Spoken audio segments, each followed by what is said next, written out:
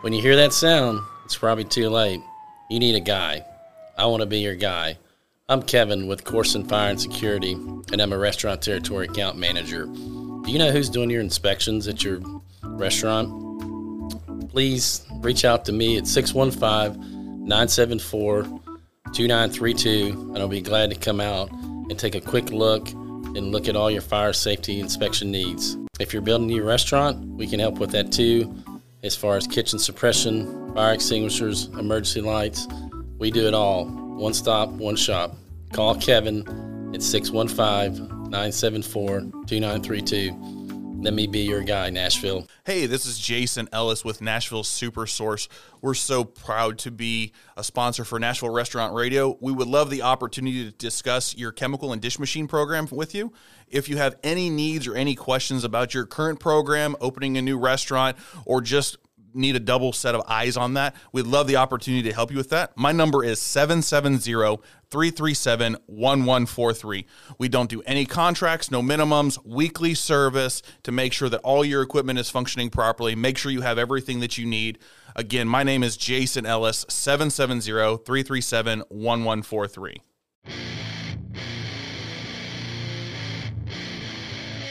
Welcome to Nashville Restaurant Radio, the tastiest hour of talk in Music City.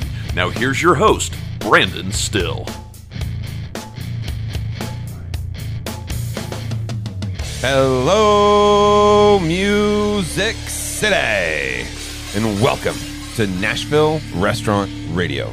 My name is Brandon Still, and I am your host. We are powered by Gordon Food Service, and I'm joined by my co-host, Caroline Galzin, in the intro today. Hi, Brandon. How you doing? I'm great. How are you? Shot out of a cannon. I actually almost said I'm highly caffeinated. Yeah. We're both just like on a level. I'm excited today because we have a third timer coming on today. This is Carey Bringle's third episode. I've been teasing this for like 3 months because we've wanted to have him in, and then we couldn't have him in, and then we had to change this and change that. Then finally we got him in here, and I thought this interview was classic Carey. I thought it was a really informative interview. I really enjoyed, I've known Carey for a long time, but I enjoyed getting to know more about Carey, more about his story and kind of what his background was growing up. I thought it was something really interesting and engaging that I didn't know previously. And, Carey has a lot of opinions. Some I agree with, some I disagree with, but I really appreciated that. I thought this was a great reminder for me that I need to get more informed and more engaged in local politics. I'm somebody who always says, hey, you have to vote in every election, and it's so important to be engaged. So this was a great reminder for me that I need to brush up on that a little bit. 100%. I could not agree with you more. I think that he's so in the middle of it, and that's a passion of his, and really getting there. He's somebody who actually is making a difference, like getting into the politics and contacting politicians, knows them all by name. And that's kind of why I wanted him in, because he's done the research. Come tell me what you've researched and what you've done. And He's definitely seems to be in the mix. And like I said, I think it's important for all of us to, I hate to use this term, do your own research, because I feel like nowadays it's been used to imply something else. But truly do your own research, get out there and get engaged in what's going on in the city. It's important. It certainly has inspired me to do that. And I will definitely do a lot more of that work. And I'm excited to have these type of conversations on this show, because we don't... a lot of shows are good interview shows where we're talking to chefs about their business. I thought he was very vulnerable at some points where he was talking about how he didn't get the first location, and he talks about his childhood. Mm-hmm. He talks about kind of tough love that his mom gave him, and he talks about who he looked up to growing up and what kind of. I think in this interview we get to the core of like kind of who he is. And it's not just all political stuff. Like, he talks about things I've never heard him talk about before. Yeah, same. I found it to be very engaging and helped me understand more about who he is and what the experiences that shaped him and who he is today. Well, whether you love him or hate him, whatever your story is, and hopefully you love him, but I think this interview is something that you should. I think hopefully you will learn something today. I know I certainly did. Hopefully you'll learn something about our local politics. Hopefully it will inspire you to want to go do that research and learn for yourself what you believe. Because I don't think you should take what I say or what Carolyn says or what Carey says. You need to take that as a, wow, that's interesting. I want to go learn more about that, and then go do that research and learn for yourself, and then make that decision with your wallet where you spend your money, and you need to make that decision in the voting box, and you need to go vote. Absolutely. So with all that being said, I'm super excited today to put this episode out with Carey Bringle. She has notes. I like to be prepared. I've had notes the first 2 times you're on the show, and then I didn't. And like I went back and listened to the first 2 times you're on the show, and now, well, the first time you were on the show, you were my first interview, by the way. Yeah, you know Ever. that. So, yeah. Ever. It was on my birthday, wasn't it? It was on March 17th. Yeah. Nice. It was on St. Patrick's Day, Oh, 2020. So that's like, how long had we been shut down? 3 days? We weren't even shut down I don't yet. think we were shut down You yet. weren't yet. We weren't yet. We closed on the 14th. That's like a date that's burned in my mind. The 14th was when I put my first out. I just talked into a microphone, and I had messaged him, hey, would you like to be on the show? And he said, come down and see me. In the whole show, I want to know about his history and his upcoming this. I'm doing like a journalistic, I want to interview Carey Bringle. And I'm like, hey, there's a bunch of shit that's about to go down in our world. That's what I should have thought. And like 3 days later or whatever, like a week later, he writes an open letter. And I'm like, we could have talked about all of that if I hadn't had this month-long agenda to talk to him about all this stuff. And I third time on the show. I think you're the first 3-timer that we've had. Is it? Maybe. I think so. Yeah. I'm excited you're here. Right on. Well, this is actually your 4th time because you came in to accept a nomination. You accepted your award for the Best of Nashville just recently with your son. Oh, yeah. Well, that was the second time. Was I on 2 times before that? Yeah, we did a full interview. You helped us break down. The episode was called Why is Nashville Broke? Oh, I got you. EN, Okay. broke in, because Nice. the mayor had proposed a 34% tax increase, and then you wrote an open letter about that, and I was like, I don't know what the hell he's talking about. Yeah. I mean, I didn't know. And you, as somebody who's a business owner, not just a business owner, but you're a land owner. I mean, I don't think as many.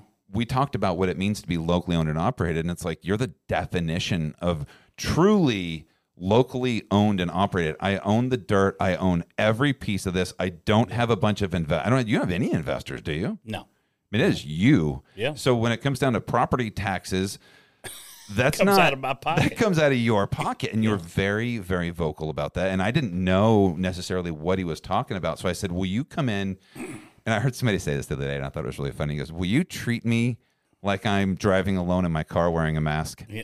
I was like, is that the new thing? Treat me like I'm a kindergartner? Yeah. And so I said, well, just treat me like I know absolutely nothing, which I didn't. And you broke it down, and I was like, wow, that was amazing. Thank you. And it was one of the it was the number 1 listened to episode for, I think it's right now number 3 or number 2 of the all-time listens on the show. So. All right. Well, that's good. Well, let's see if we can beat it. right. What are we going to talk shit about today? Yeah. I don't have a big agenda. I know that I want to talk about, in the same vein, I want to talk about the football stadium. Right. And the big, a lot of people want to talk about where this money's coming from. When 2.5 years ago, we have to increase our property tax so that we can pay for general things. Yeah. Now we're coming out $1 billion to put a new football stadium in, and a lot of people have said, "Is this the right? Where's the money coming from?" And I still don't know. Yeah, because it's debt. We don't. I mean, it's bullshit. You know, the thing is that it's not that. And somebody asked me the other day, "What do you think about the new football stadium or the proposed new football stadium?" At the time, it wasn't approved. And I said, look, I love the idea of a new football stadium. Don't get me wrong. I'm not. Everybody gets excited about that. It looks cool, all this, but, what they won't tell you is it'll be one of the smallest, if not the smallest in the NFL. It will probably never attract a Super Bowl because it's simply not a big enough stadium.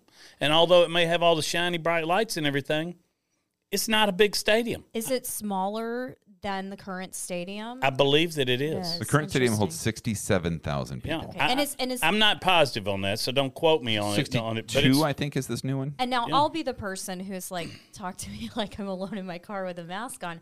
Because I don't really know much about this, and I am a very, very casual watcher of football. So how does that compare to, like, what's a typical football stadium? In the NFL? Yeah. I think it's close to being on par. Probably, But yeah, but you know, if we're going down in size. We're saying that our current stadium can't host a Super Bowl. It's not nice enough, so we're building a brand new one, and it's smaller. And so, you know, I mean, here's the deal: the mayor came and said, "I've got to solve our financial problems, and I got to raise property taxes 34%."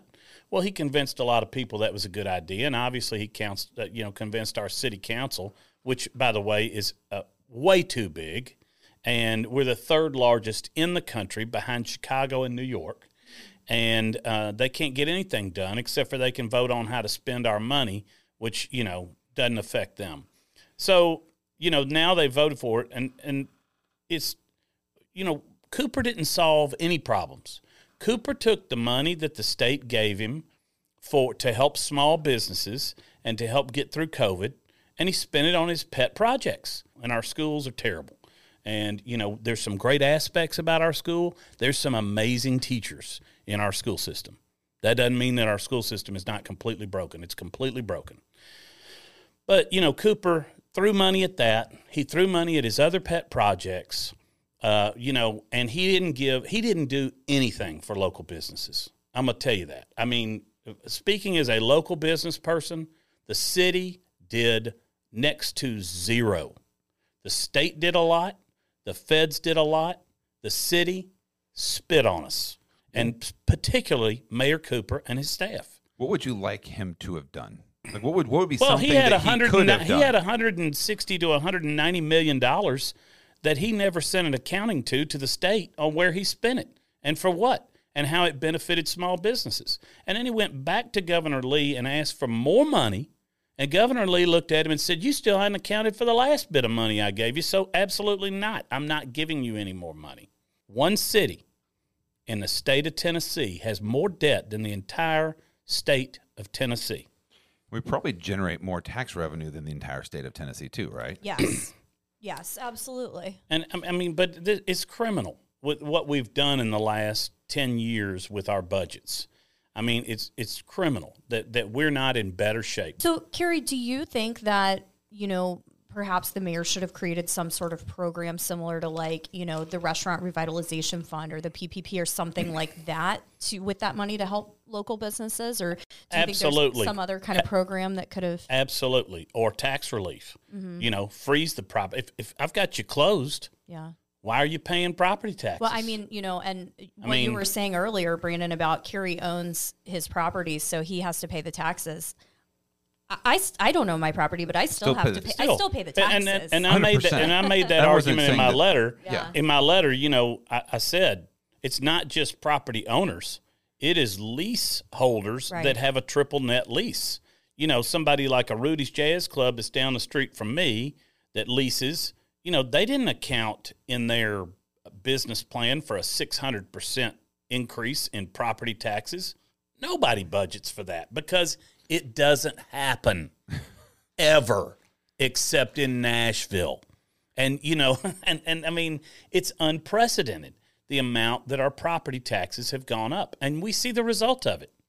All these restaurants are gone. In fact, I predicted 2 years ago in that letter that places like Arnold's would be gone. And where are they now? Arnold's is gone. Now, Arnold's may come back, and Arnold's left on their terms. They bought their property when I bought mine, after 30 years of leasing, and they were fortunate enough to be able to buy that property. But had Arnold's not owned that property, they'd have probably been gone sooner. And they chose to go, but I'm telling you, it's the fatigue from COVID, and it was the fatigue from Cooper's administration and from the tax hikes that drove them out. And you can talk to anybody, and Cooper might say, well, that's not really why, and they left on their terms. Yeah, they left on their terms, but let me tell you something. It was a lot of pain before they made that decision. And I know the family personally, and I don't want to speak for them. You can talk to them, on your own with this show. And then on the second to last day before they closed, when I was there on Friday, we fed their staff. And Cooper has the gall to walk in and present them with a certificate from the city telling them how great they were. Where was Cooper 2 years ago? It's funny because I did an interview with Khalil in the middle of this, and he was hot. I mean, it's caused health problems for Rose. It's caused the family undue stress.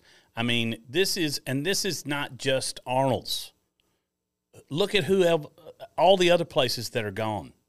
I mean, we've lost so many, and it's a direct result of the fact that our city was not willing to stand up and say, we value your contribution to the community.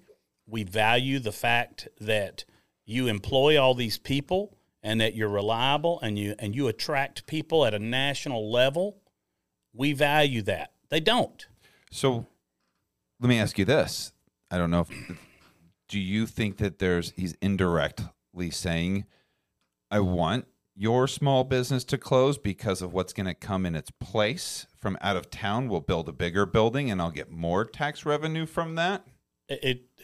Well, one, they're getting the same amount of tax revenue from me right now as they would somebody else in my space, unless they put a hotel up and started collecting hotel taxes or hospitality taxes. But inadvertently, yes, that's what the city is saying. So, I was in a meeting with business leaders, and I meet regularly with a group of business leaders where we'll interview folks. We just spoke with Senator Jack Johnson. We've met with potential mayoral candidates. We'll probably meet with all of the mayoral candidates. And, one of the smart guys in the room, older and wiser than I am, said, we got to decide what we want Nashville to be.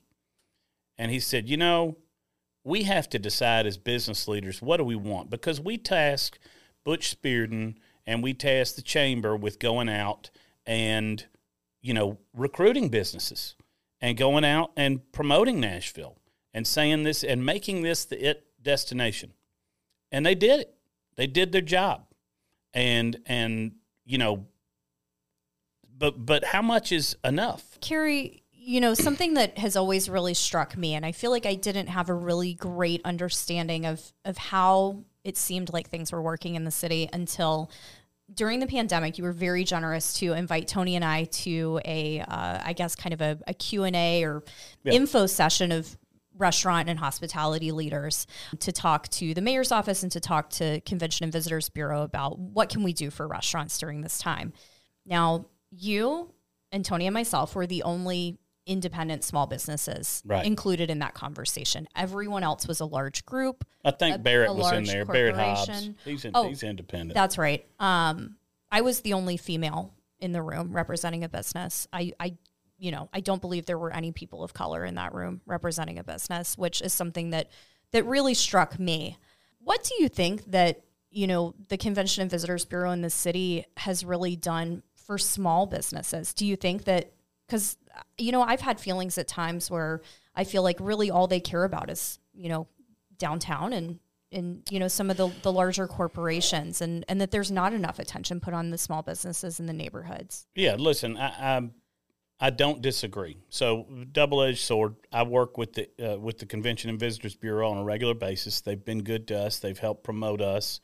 I have butted heads with Butch on certain issues, and certainly, where they thought something was a good idea, I clearly came out and said, no, I don't. And one of them is like the stadium. And, there have been other issues where I've said, Butch, I can't stand behind you on this. And, and he said, I understand. And, I get it, but I got to go a different way. And I get that. He's tasked with something and and I've got my interest in mind as well as other small businesses. The Chamber of Commerce, same thing. They're not aligned with my interest anymore. The Nashville Chamber of Commerce is not aligned with the small business owner in Nashville anymore. Who are they aligned with? They're aligned with the Alliance Bernstein. They're aligned with the Oracle. They're aligned with the Amazon. They're aligned with the big corporations. And they're not looking out for me. And you can look at it in their actions and then the things that they've sent out, because I've had words with them on how I can't support them anymore because they're not supporting. Why am I going to pay dues to an organization that's going to act against my best interest? What are the things specifically that you've seen? I forget the big issue. I had a huge fight with them on. I forget what it was. I'll have to go back and look at my emails. I could tell you, but they're not looking out for us as small business owners. And the fact of the matter is that this current administration is not looking out for us. They can do all the lip service they want. Cooper can go show up at all the photo ops he wants. Cooper can do all the inclusion and equity and diversity appearances that he wants. At the end of the day, when you lose an Arnold's, if you lose a Silver Sands, if you lose businesses on Jefferson Street, it's because the city has put new development progress ahead of historical landmarks. Well, Rotiers, the exit in. The exit in, don't get me started on that, because I'm not – that owner's a whole different ballgame. And I don't know him personally, but we're not going to go down the exit in road. I'll go down a lot of roads, not that road. Well, look, I mean, like I said, I don't know that owner personally, maybe a dynamite guy. But the exit in was the exit in when they went in that space. They leased the space. Now the space has been trashed. A developer bought it. He wanted to continue to have it be the exit in, at least for the foreseeable future, and invested in developmental people. And, when they left that space, they yanked everything. The owner, applied for a trademark on exit in last year, which is being fought by the new owners. And, look, if you truly owned the exit in intellectual property, or you were the new exit in, or you bought the whole identity, you should have bought the trademark when you bought the business, or you should have registered the trademark when you bought the business. That's my personal view. It's not a hindsight,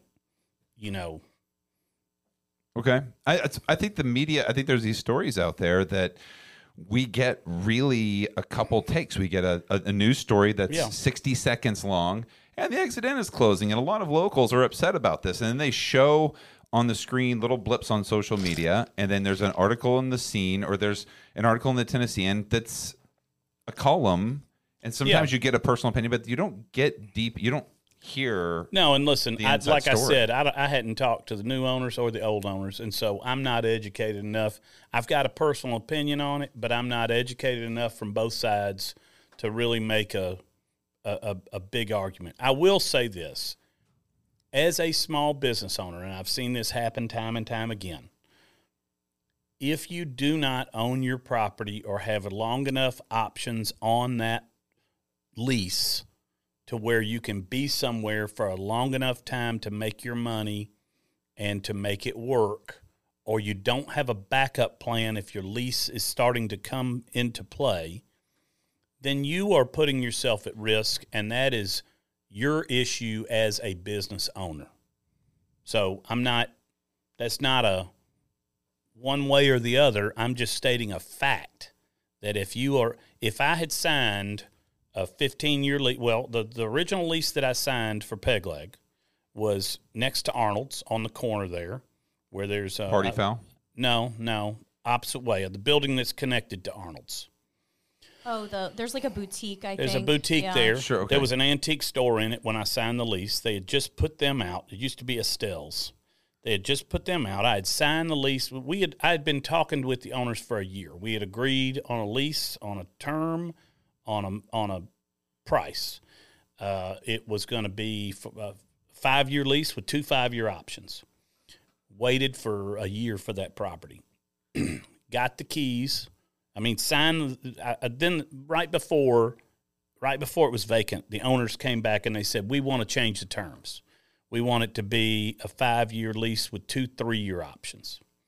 And I said, well, I don't really like that. And we've been talking all year about this other one, but whatever. I want to get open. I've been waiting long enough, and so I'll sign that lease. Now, if I had signed that lease right there, I'd have one more year left, and I'd be out. And so I should have started looking last year for a new place to move if I had signed that. I did sign that lease. It goes back to the owners for countersignature. This is the lease that they wrote. 2 weeks go by and they hadn't countersigned it, and they come back and they say, our family got together and we decided we wanted to change and we didn't want to lock up the building for more than 5 years. Now it's just a 5-year lease. And I said, well, through our real estate people, I told my real estate person, I said, you can tell that family they can go fuck themselves. I'm not going to do business with people who do business that way. And I would never be a lessee of somebody who does business that way. And so I walked. It was the most painful moment for me in the restaurant industry. My wife looked at me and said, well, everything happens for a reason. Maybe it's the best. And I said, fuck you too. And I said, I love my wife. We've been together 35 years. But that's the way I felt that day. I had waited for a year. I felt personally just, crapped on, and I was furious. Luckily, we had looked at another building down the street, Shannon Electric. We're going to take a quick break to hear a word from our sponsors. We are supported by Robbins Insurance, an independent insurance agency known for providing customized insurance policies, sound guidance, and attentive service. Robbins is also known for delivering exceptional coverage to Nashville's restaurants and bars. Whether it's a fryer fire that sets off the sprinkler system and leaves your restaurant sopping wet on a busy Saturday night, or it's a once-in-a-decade tornado that cuts off your electricity and subsequently spoils all the food in your walk-in, Robbins has seen it all. And they know how to create policies that'll get your business back on its feet as quickly as possible in the event a disaster strikes. Look, when it comes to insuring your restaurant, bar, brewery, bakery, grocery store, hotel, or whatever, you need someone who knows the industry, who understands your business, and who will create a policy that protects your space, your staff, and your concept. That's Robbins. Visit Robbins' website at robbinsins.com. That's ROBINSINS.com to request your insurance consultation. Once again, that's robbinsins.com. We absolutely love partnering with Charpier's Bakery. Aaron Moso has been selling bread, fresh baked bread, to locally owned and operated restaurants 6 days a week for 36 years. Yes, her father started the company 36 years ago, and Aaron took it over 5 years ago, and it is doing amazing things. I have so many guests that come in the studio that are like, I love Charpier's. They save me so much time, and the bread is so good. So we've got round buns, specialty round buns, dinner rolls, hoagies, baguettes. They do cheesecake. They do flourless chocolate torts. They do specialty loaf breads and regular loaf breads and boules. Boules? B-O-U-L-E-S? Sourdough, long Tuscan, wheat, multigrain. They got everything. You should go check them out at Charpiers.com. That is Charpiers, CHARPIERS.com. Or you should give them a call at 615-356-0872. Supporting local is so damn important. And Aaron Moso and all of our friends over at Charpier's Bakery do that daily. Give her a call right now. But that's the way I felt that day. I had waited for a year. I felt personally just, crapped on, and I was furious. Luckily, we had looked at another building down the street, Shannon Electric. We had already toured it. I liked it because it was cinder block, no windows. It was perfect. They had said they would do a lease to purchase. We went and met with them, and then we, proposed what we were going to do to the building. They said, that's too many modifications. We don't want to do that, but we will sell it. And they ended up selling it. We ended up buying it, which, I had to make that deal work at the spur of a moment, which was not easy. But we got it done, and we bought it. My wife was 100% correct. My wife was correct. It was the best thing that ever happened to us because at that point we purchased our property. I like that you leaned into the microphone to say, yes. My wife was correct. Like, it's now on recorded area. I've said it she's gonna record that little thing, and it's gonna be the way that her phone answers from now on. It's gonna be like, instead it's her ringtone. It's like, my wife is correct. Oh, that's my husband calling. That's right. But so it did work out. But had I stayed with that original lease, I'd be looking for a new place right now, and I feel like we're just hitting our stride at 10 years.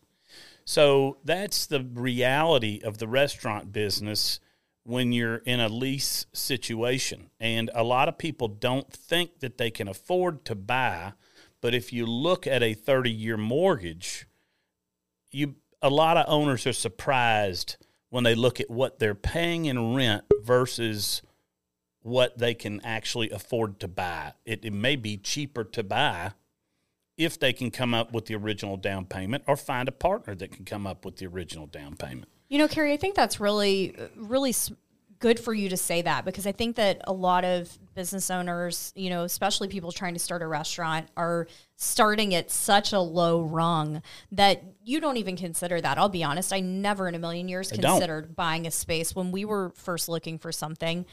You know, I think that something that I've seen happening in Nashville that worries me when we talk about the future of Nashville is it seems that commercial rents have gone up so astronomically here. They are. That only corporate businesses, only large corporations can afford to come into town. What are independent operators to do when you have a concept, when you want to open something in Nashville and rents start at $35, $40 a square foot, triple net? You know, what kind of business can pay that kind of rent? Not many. If we were starting out, let's say we were starting from scratch today, trying to get Nikki's open, there's no way that we could make that work. It's very tough. I mean, I've talked to people about rents across the board from downtown out to Franklin, and I mean, they're all going through the roof. Are we going to see any sort of a change in this? What's going to happen? I mean, 48, 50, and 60 are numbers I'm hearing right now. It's like on rents. It is like New York, and wow. and you know, it's very tough. So I would say that, one, if you can find a property, then a lot of people don't realize that they can afford it and that it'll be cheaper in the long run. And it'll give them, one, it'll be cheaper in the long run potentially. Two, they'll build the equity. Three, that equity will help fuel restaurant growth, you know, and build long-term wealth. And so but you're exactly right. When somebody's struggling just to get the money to open a restaurant, you know, I didn't have the money to open a restaurant. I went to 3 separate banks. They weren't going to loan me the money. You know, I had a little bit of money I had pulled out of my 401k, and it was right after the banking crash and everything, and so the banks were super strict. I wasn't going to get a loan. And so I found a private investor, and I had an investor when I first started, and I was able to buy that investor out very quickly, within 6 months. Wow. But the reason that I was able to do that is that I found the building, and he and I worked a deal to buy the building, and then I had that building as equity. And after we renovated it, it was worth more. And, you know, after a year, it was worth more. I ended up buying that partner out of the restaurant part after 6 months, and I bought them out of the building part after 4 years. They made a 1,200% return on the money they put in the deal. Wow. But I had to be smart enough to find the deal, savvy enough to negotiate the deal, savvy enough to find an investor who believed in me. I had to be able to articulate that story so that they got excited about my vision. And that's what business owners need to understand and be able to do. And if you're thinking about opening a restaurant, you know, or any business, I would say take 2 years while you're still working your regular job. Research. Meet with everybody that you can. Drink it in. Go talk to other restaurant owners. I mentor people on a regular basis that come to me and say, what do I need to do? And I'm happy to sit down with them and spend time in my office and say, here's what I would do.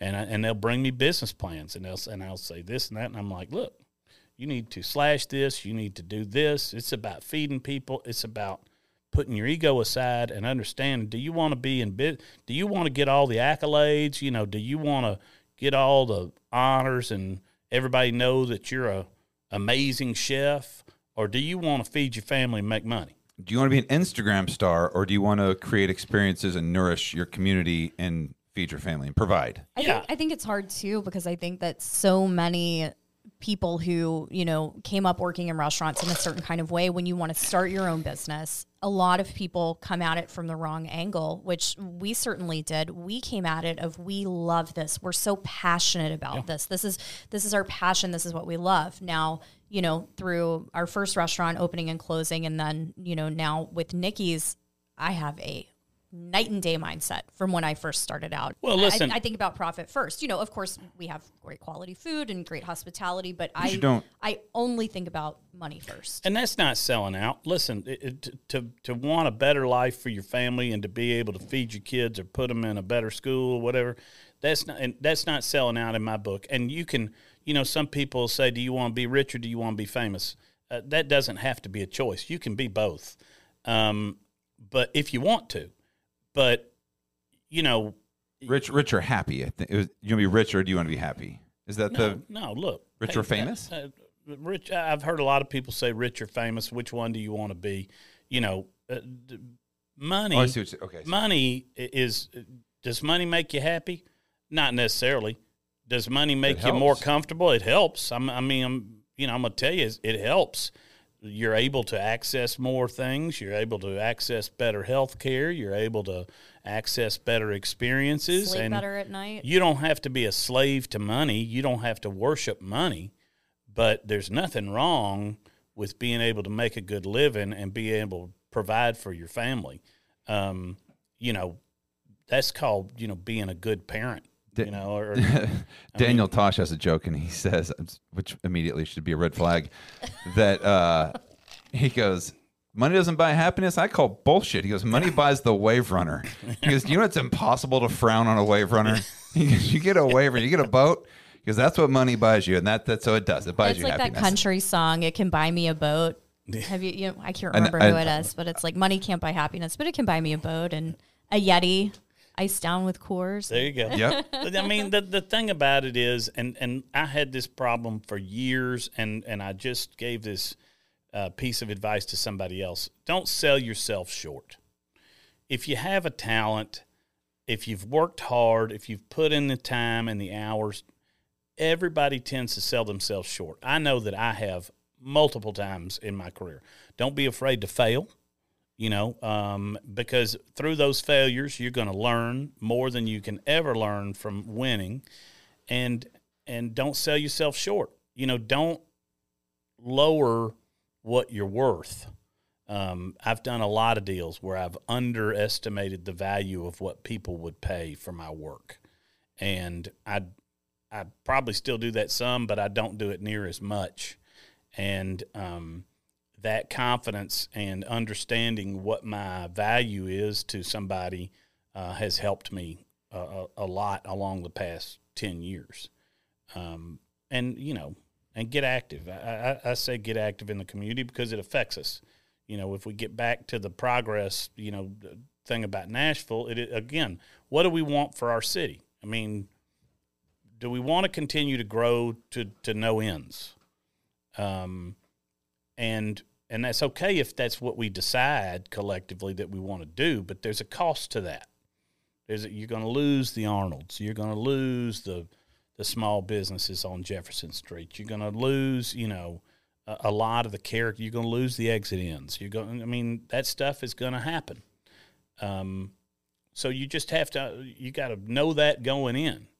But if Nashville truly cares, like our political leaders say that they care, about keeping these businesses and keeping these landmarks, then the city needs to start acting like it and acting in a way or making breaks for those businesses to be able to continue to, make it. It's like Caroline said. At what point is it just too expensive to run a business in the city of Nashville? I mean, how much, with so many restaurants, with so many attractions, everybody vying for those dollars, how much does it take for you to pay yourself and to pay your staff and pay your rent and pay the new taxes? Well, we talked about this on a show not long ago on a roundup where we talked about Caroline got a review from somebody who was pissed off because they paid $54 for a pizza, a shot, and a beer or something And a tip. with tip. And they were like, you're robbing your community. I'm like, no, fuck you. I go, listen, restaurant owners need to charge the appropriate amount. I think there's a fear in restaurant owners that they're going to get that review, so they only charge what they think that other people should charge. And go, you have to rent is people don't the general public doesn't understand what costs are and overhead and all these other things. You got to charge you got to charge. And I think there's a fear of people doing that. And when developers and people, if you're lease owner, they're not afraid to charge that. Kroger's not afraid to charge that. Right. We as restaurateurs have to charge the prices that we need to make it. And I think there's a lot of fear out there for that. There is, and I get it. That is something that you don't want to hear from a customer. But again, until I wrote the letter explaining the taxes, which, still a lot of people are clueless. I don't think a lot of people in this city, they look at their property taxes and they go, okay, I was paying $2,500 and now I'm paying $3,200. That's how that affected me. Okay, I can live with that. That's not that big of a deal. They don't understand that, no, I was paying $9,900 and now I'm paying $75,000. That's how it affected me as a business owner. So you who come to my restaurant, you think about me in the same way that you think about your property taxes on your house. And you think, oh, this is what's happened with my house.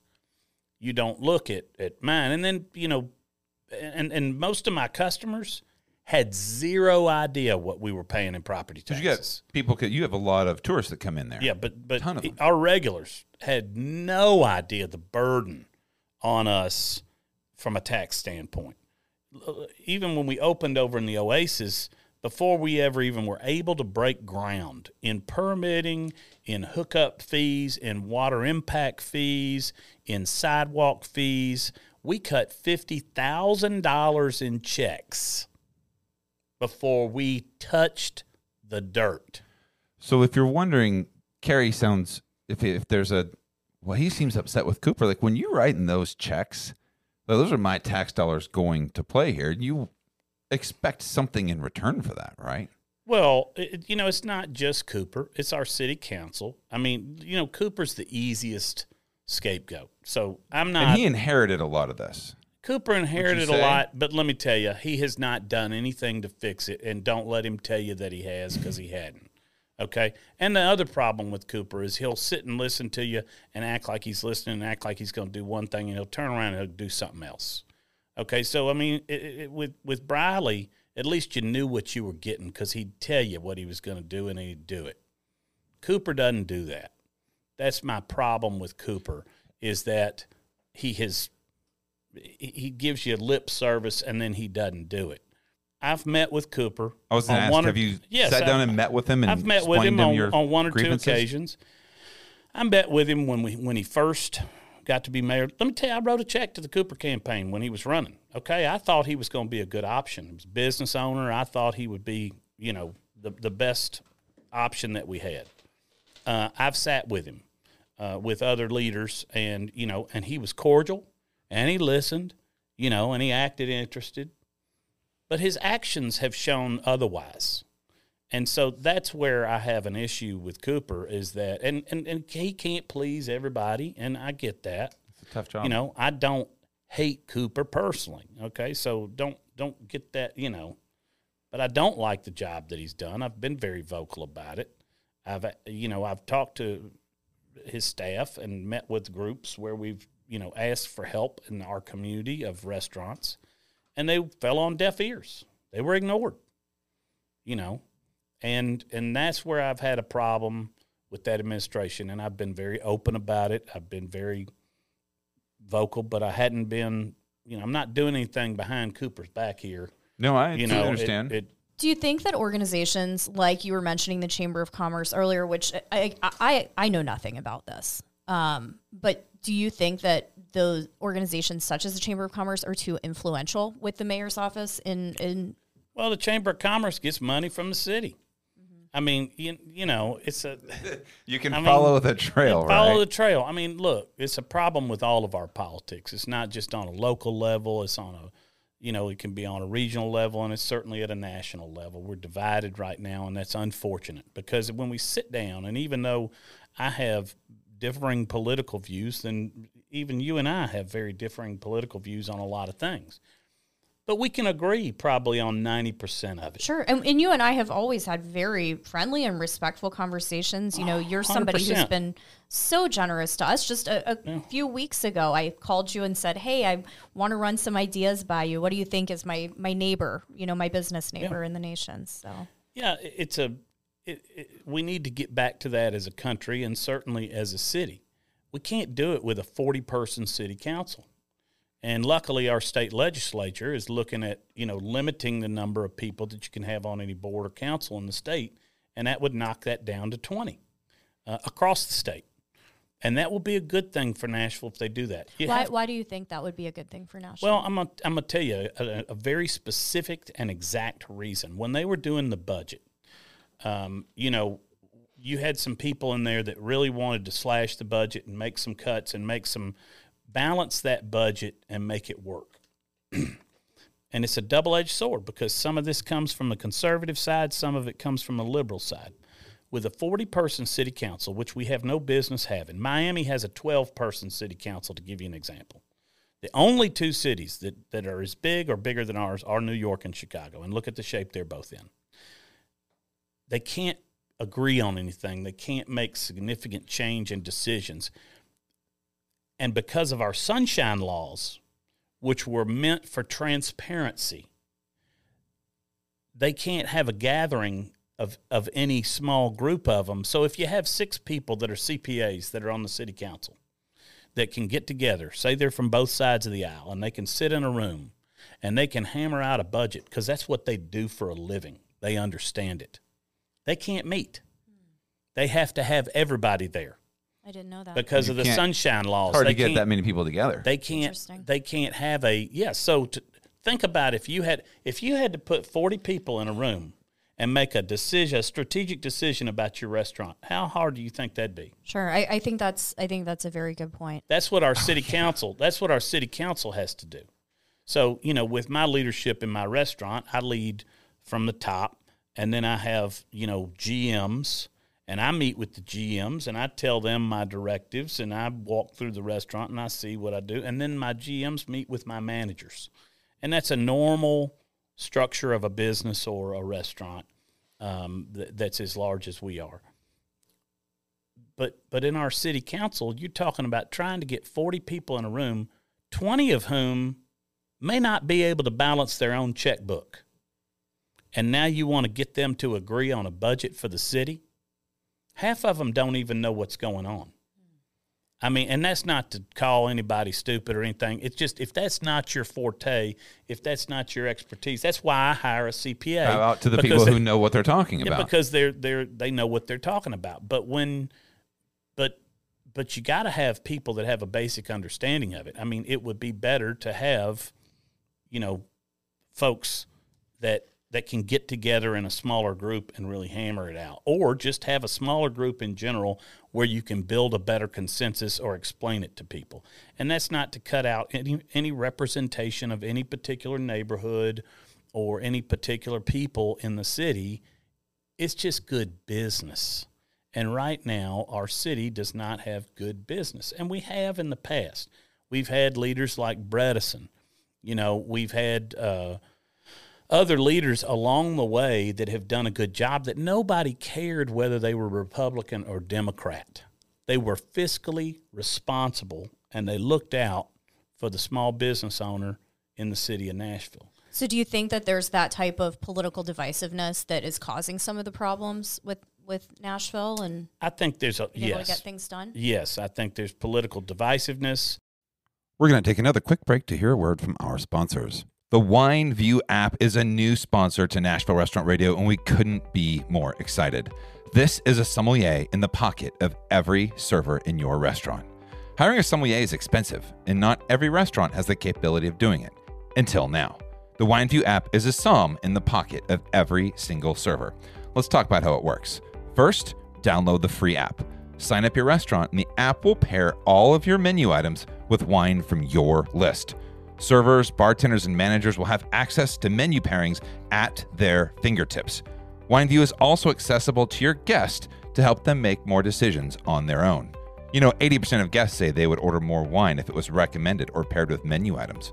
WineView is the only app guaranteed to increase wine sales in only 2 months. Contact Nicole Masulo to learn more about this guarantee at 615-969-5337. Think differently about your wine program. Empower your servers, streamline the training process, delight guests, and sell more wine with the WineView app. While we're talking about insurance, we can't not talk about health insurance and how important it is to offer this for your employees. Guys, healthy employees are better employees. You have improved employee retention. Happier team members means longer tenures and less training time and costs. When employees take care of their health, they're less likely to take sick days. This means a reduction in lost productivity and revenue for your business. A healthy workplace with opportunities for growth is a happy workplace. Encouraging your team's well-being will result in higher morale and better work performance. Guys, these are all things that you can get through providing health insurance for your staff. Also, if you don't have health insurance, you can sign up as an individual for health insurance through Southern Health Insurance. Guys, these guys are doing amazing things. Dan Marr wants to talk to you. His number is 832-816-8602. And in 2023, if you're not offering health insurance for your staff, it is an absolute necessity. You need to do this for your team. It's super important.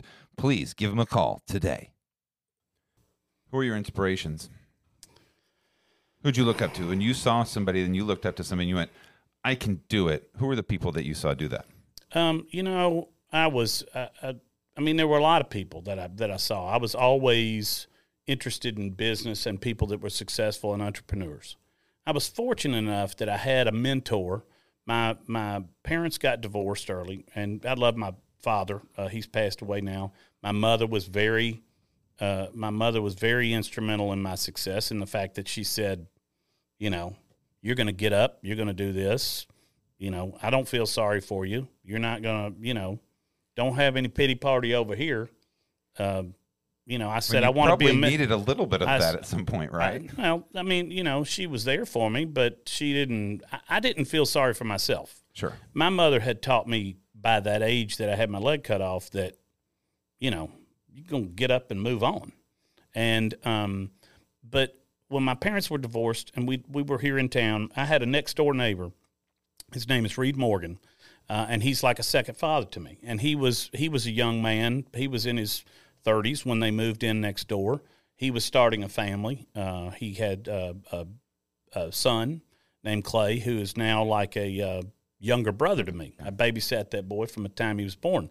But Reed was a salesman, and Reed mentored me, and Reed instilled in me that you can do anything that you want to do. And you know what? You want to keep your nose just above the waterline. And, he taught me early on, we're about to build my dream house right now. I just leveled my house. I was going to ask you about that. I said, your house is leveled. What are you doing over there? It's gone. Well, we're building a new house, which I've been wanting to do for a long time. I lived next door to Reed on Woodmont. Then Reed moved into Oak Hill. But anyway, I worked for Reed and his wife, Kathy. And Reed taught me that nothing is impossible, and that you are the only one that's going to limit your success. And I started on an entrepreneurial path at a very young age, and I had his mentorship helping me, and so the house that the property that I'm about to build on, I couldn't afford when I bought it.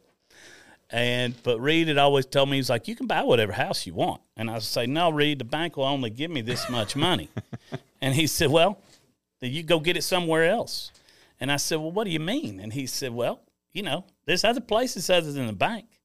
And I said, well, I don't know what you're talking about. And he goes, well, I mean, you want to go spend $350,000 on a house?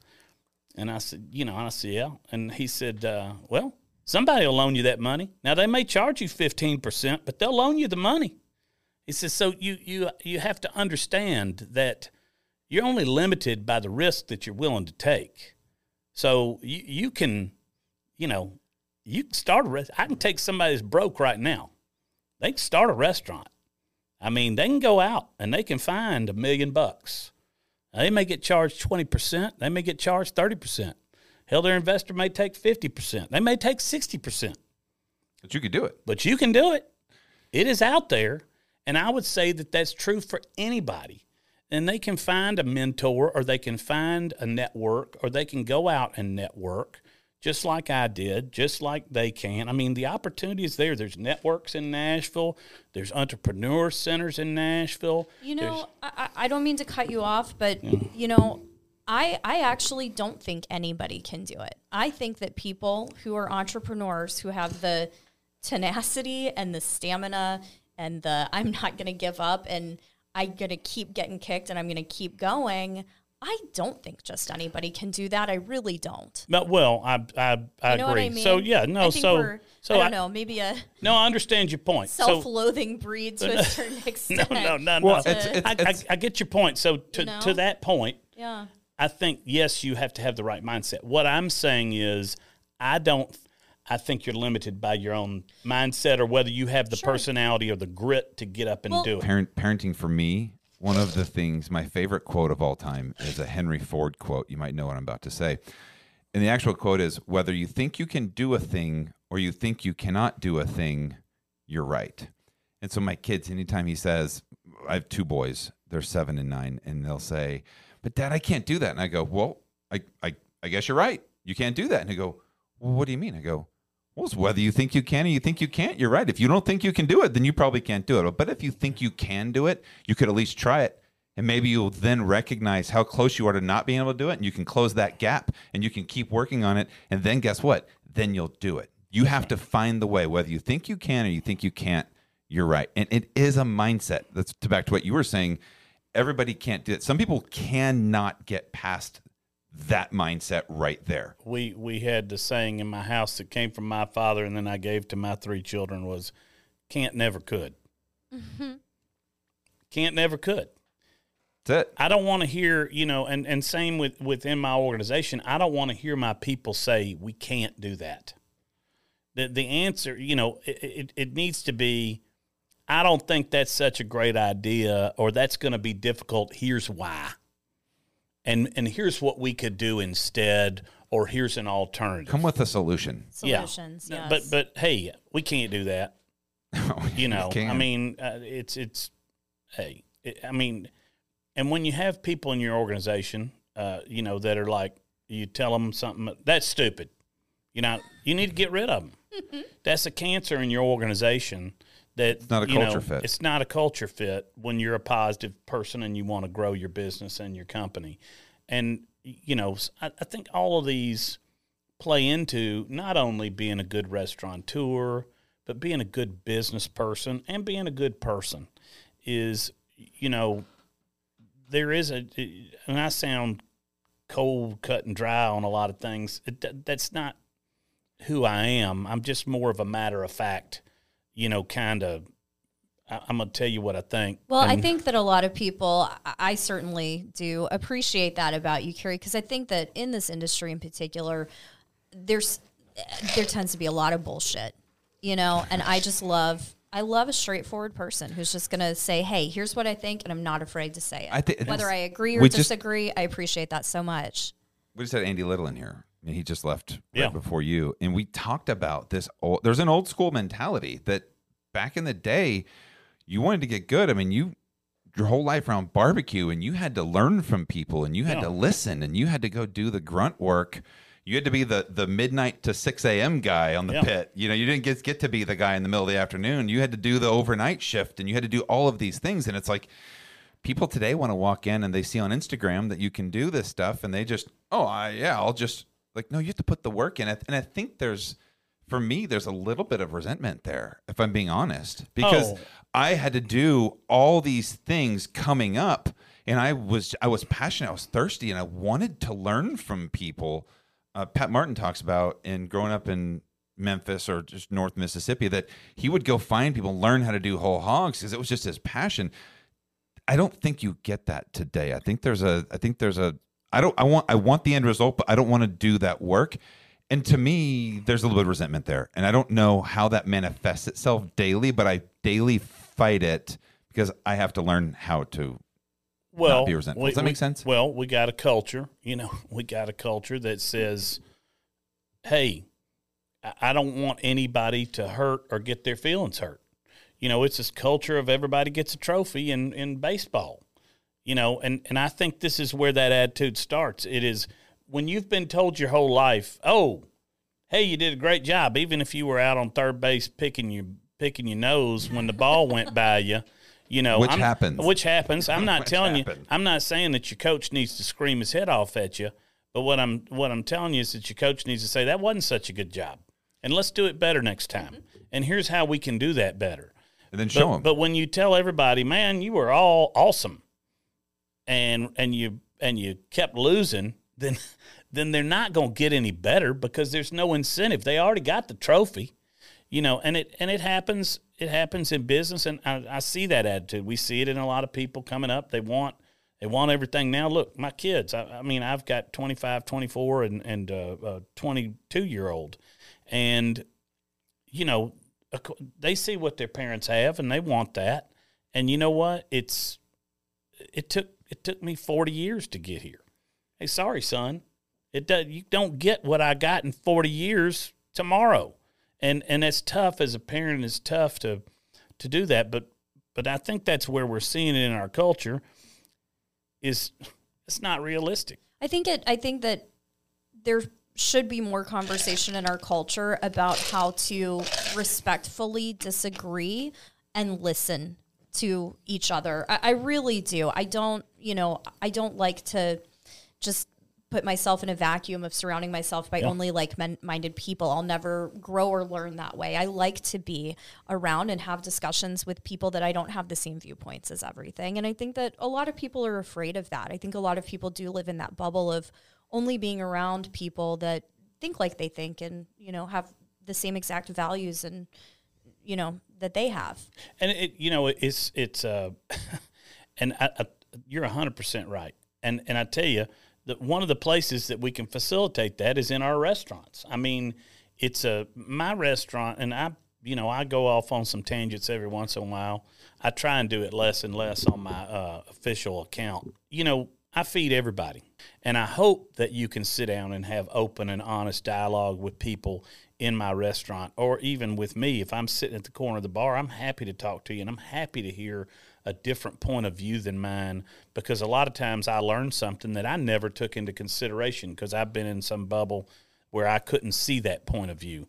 So I'm happy to do that. But you get on both sides. I had somebody the other day when I said the Tennessean published about, them trying to cut the city council down to 20. And I said, this is great for the city.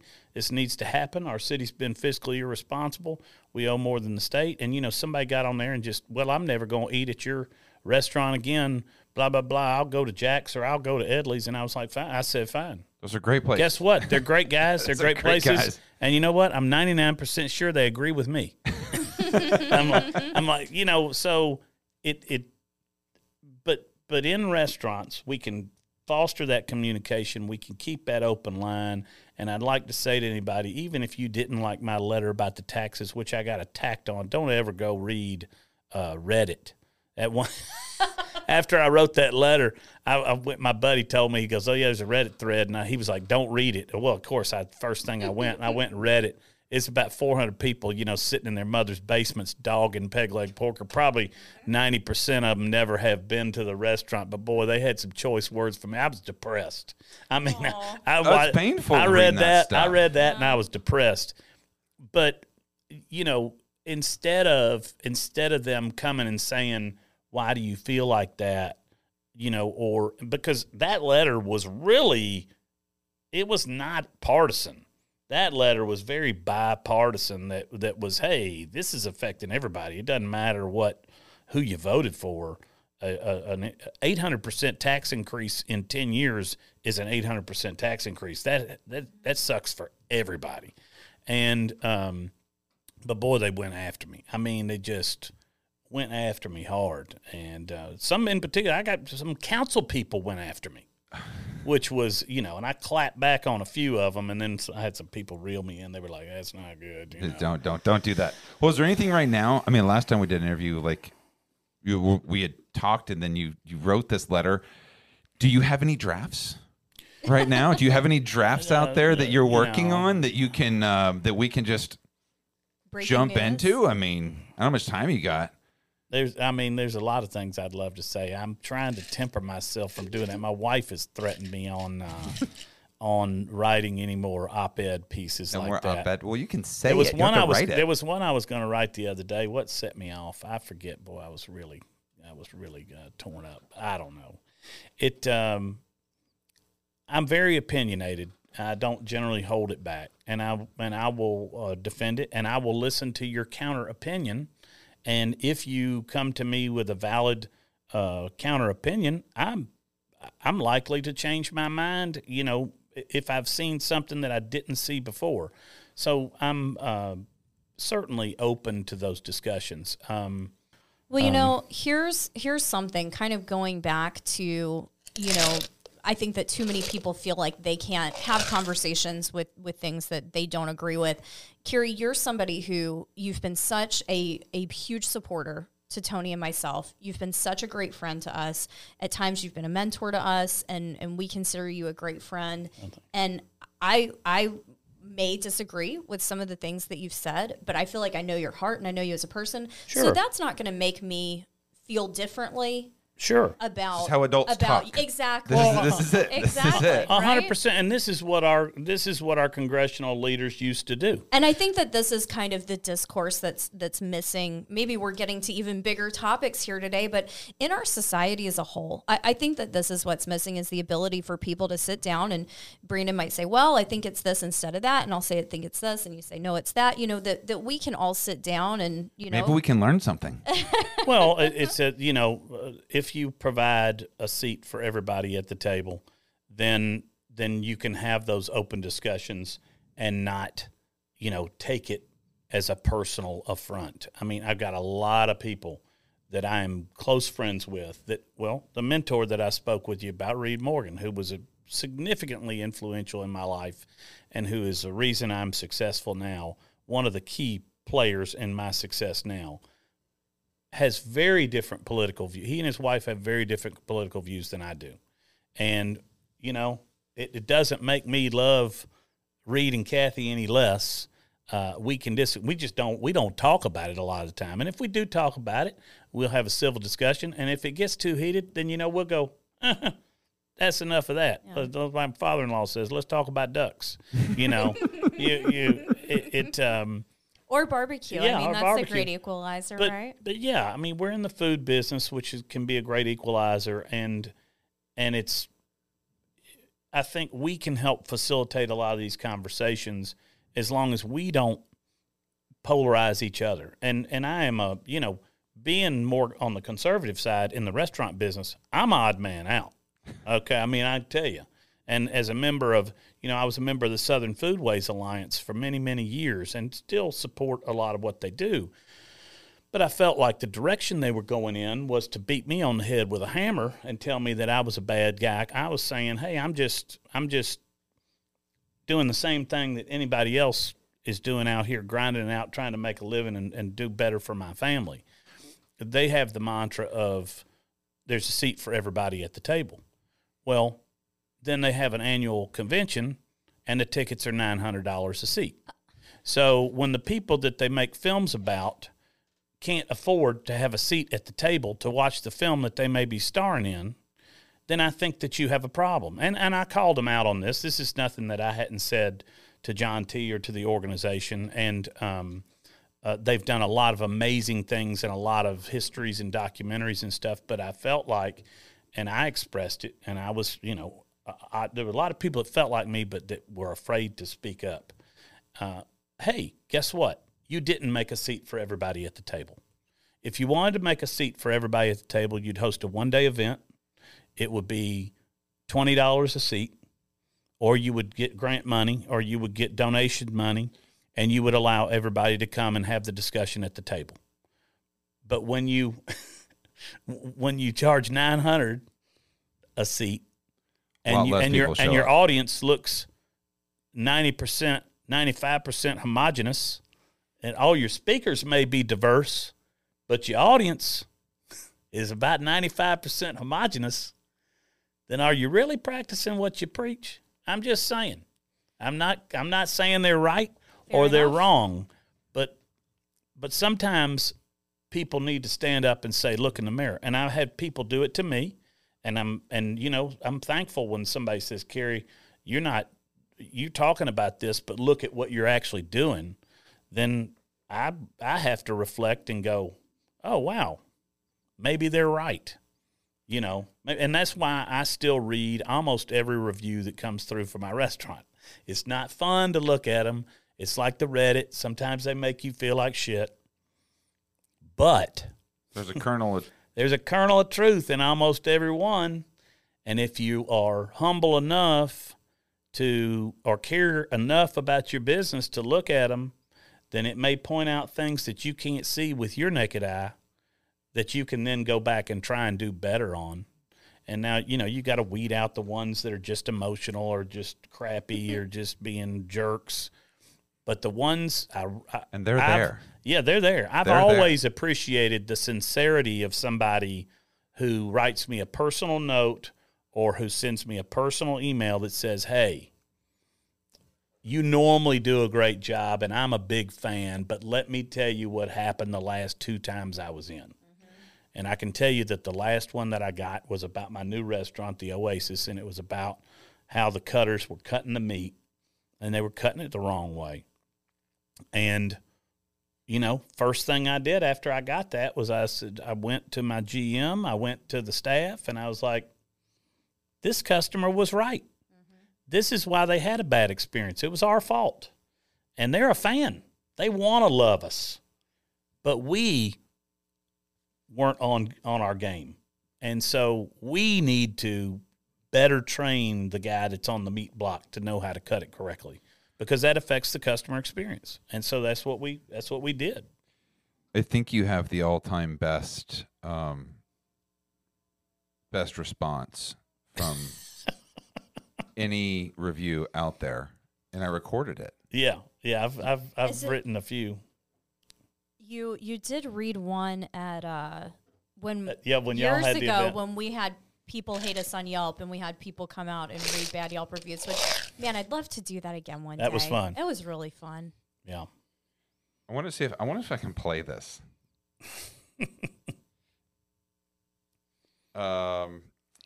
Damn it! I had to. I've got this on. See, there you go. I can find my TikTok here.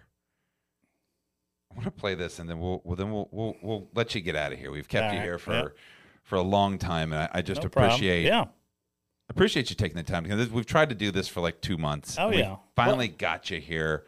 Well, and these are good discussions, and you can get, you can. I mean, I think you can see that we can have a back and forth, and we can agree to disagree.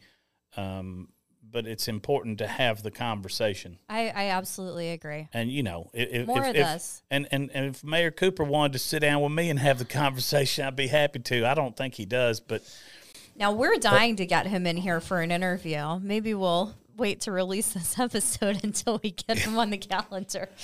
Well, I've been pretty transparent on that issue. No, but listen, that's what I love about this format too, is that people can come in and share ideas, share thoughts, encourage discussion. I think it's great. I think. All right, you ready? Yeah. Let's see if I can get this thing going here. Review from Jimmy M. Jimmy M. Eating in a dumpy rundown from Jimmy M. I guess I don't get the allure of eating in a dumpy rundown building off an alley. They have no pulled chicken, no burnt ends, no beef, only pork. One barbecue sauce is labeled mild. Why label if you don't have any others? Kool-Aid pickles barely taste like anything other than pickles, but you pay $4 for what normally costs like 50 cents. Bathrooms are absolutely disgusting. They have one trash can smashed in a corner where you have to figure out where to separate all your dishes from them. Can they not have a busboy? You're bombarded with people while you're trying to figure out where they want you to place your bent-up silverware. Try St. Louis barbecue, way better. Update, the owner's smug response is below, and it sounds like I was pretty spot on. I had a feeling this isn't somewhere I wanted to go back. What a dick. I think that the last part, the what a dick. So then here, I have his response. Here we go. All right, so here's my response to Jimmy. Jimmy, sorry that you had a bad experience. That dumpy, rundown building, as you call it, is actually a very clean, well-maintained barbecue restaurant with a health rating of 98. The fact that it's a cinder block building on a side street doesn't make it a dump. It's a 100% family-owned and operated restaurant and one of the highest-rated barbecue spots in Nashville. We're proud of our place, and we have quite a bit of money invested in it. Sorry we don't pull your chicken for you. We figured that you can muster the strength to do that yourself. We serve an award-winning, very tender smoked half chicken. Pulling it before you order it would only dry it out. You're right, we don't have burn-ins or beef. We serve real Tennessee barbecue. It says so on the mural outside. Did you see that before you walked in? That means pork and chicken. If you want brisket, go to Texas. We even have a shirt that says that very thing. Maybe you should have bought one. As far as our sauces go, we have our peg leg porker original, and the same sauce, and then a white sauce. We're proud of our sauce. In fact, Bon Appetit named it a top 5 barbecue sauce in their barbecue issue. We don't need one from every region. We cook Tennessee barbecue. We make a sauce that reflects our regional style and hometown. We don't pretend to be something to everyone. And folks that do usually end up doing a mediocre job of it. If you don't like the cost of the pickles, don't order them. Very few things in a restaurant cost 50 cents. Maybe you can open up a Kool-Aid pickle place and charge 50 cents for your pickles. Who knows, you may knock it out of the park. You only have to sell a couple 100,000 orders to cover your overhead each month. Our bathrooms are not disgusting at all. They're cleaned multiple times daily. In fact, the picture that you posted shows that they're clean. You may be freaked out by an unfinished concrete floor, but that doesn't make the bathroom unclean. It means it has a concrete floor. I don't know what the inside of a prison bathroom looks like, but maybe you do, Jimmy. You do, Jimmy. Lastly, we have busboys. My son was one of them on the day you were in. We encourage you to bus your own table, but if you can't muster up the strength to do it, then we'll do it for you. My boys are more than capable and have been taught to keep our restaurant as clean as possible. No tip necessary. By having customers self-bus, we can serve more customers and keep costs down. The only thing that you're right about is St. Louis does have some pretty great barbecue. Most of those guys are close friends of ours. Pappy Smokehouse, Bogart's, Sugar Fire, Salt and Smoke are all great places run by great people.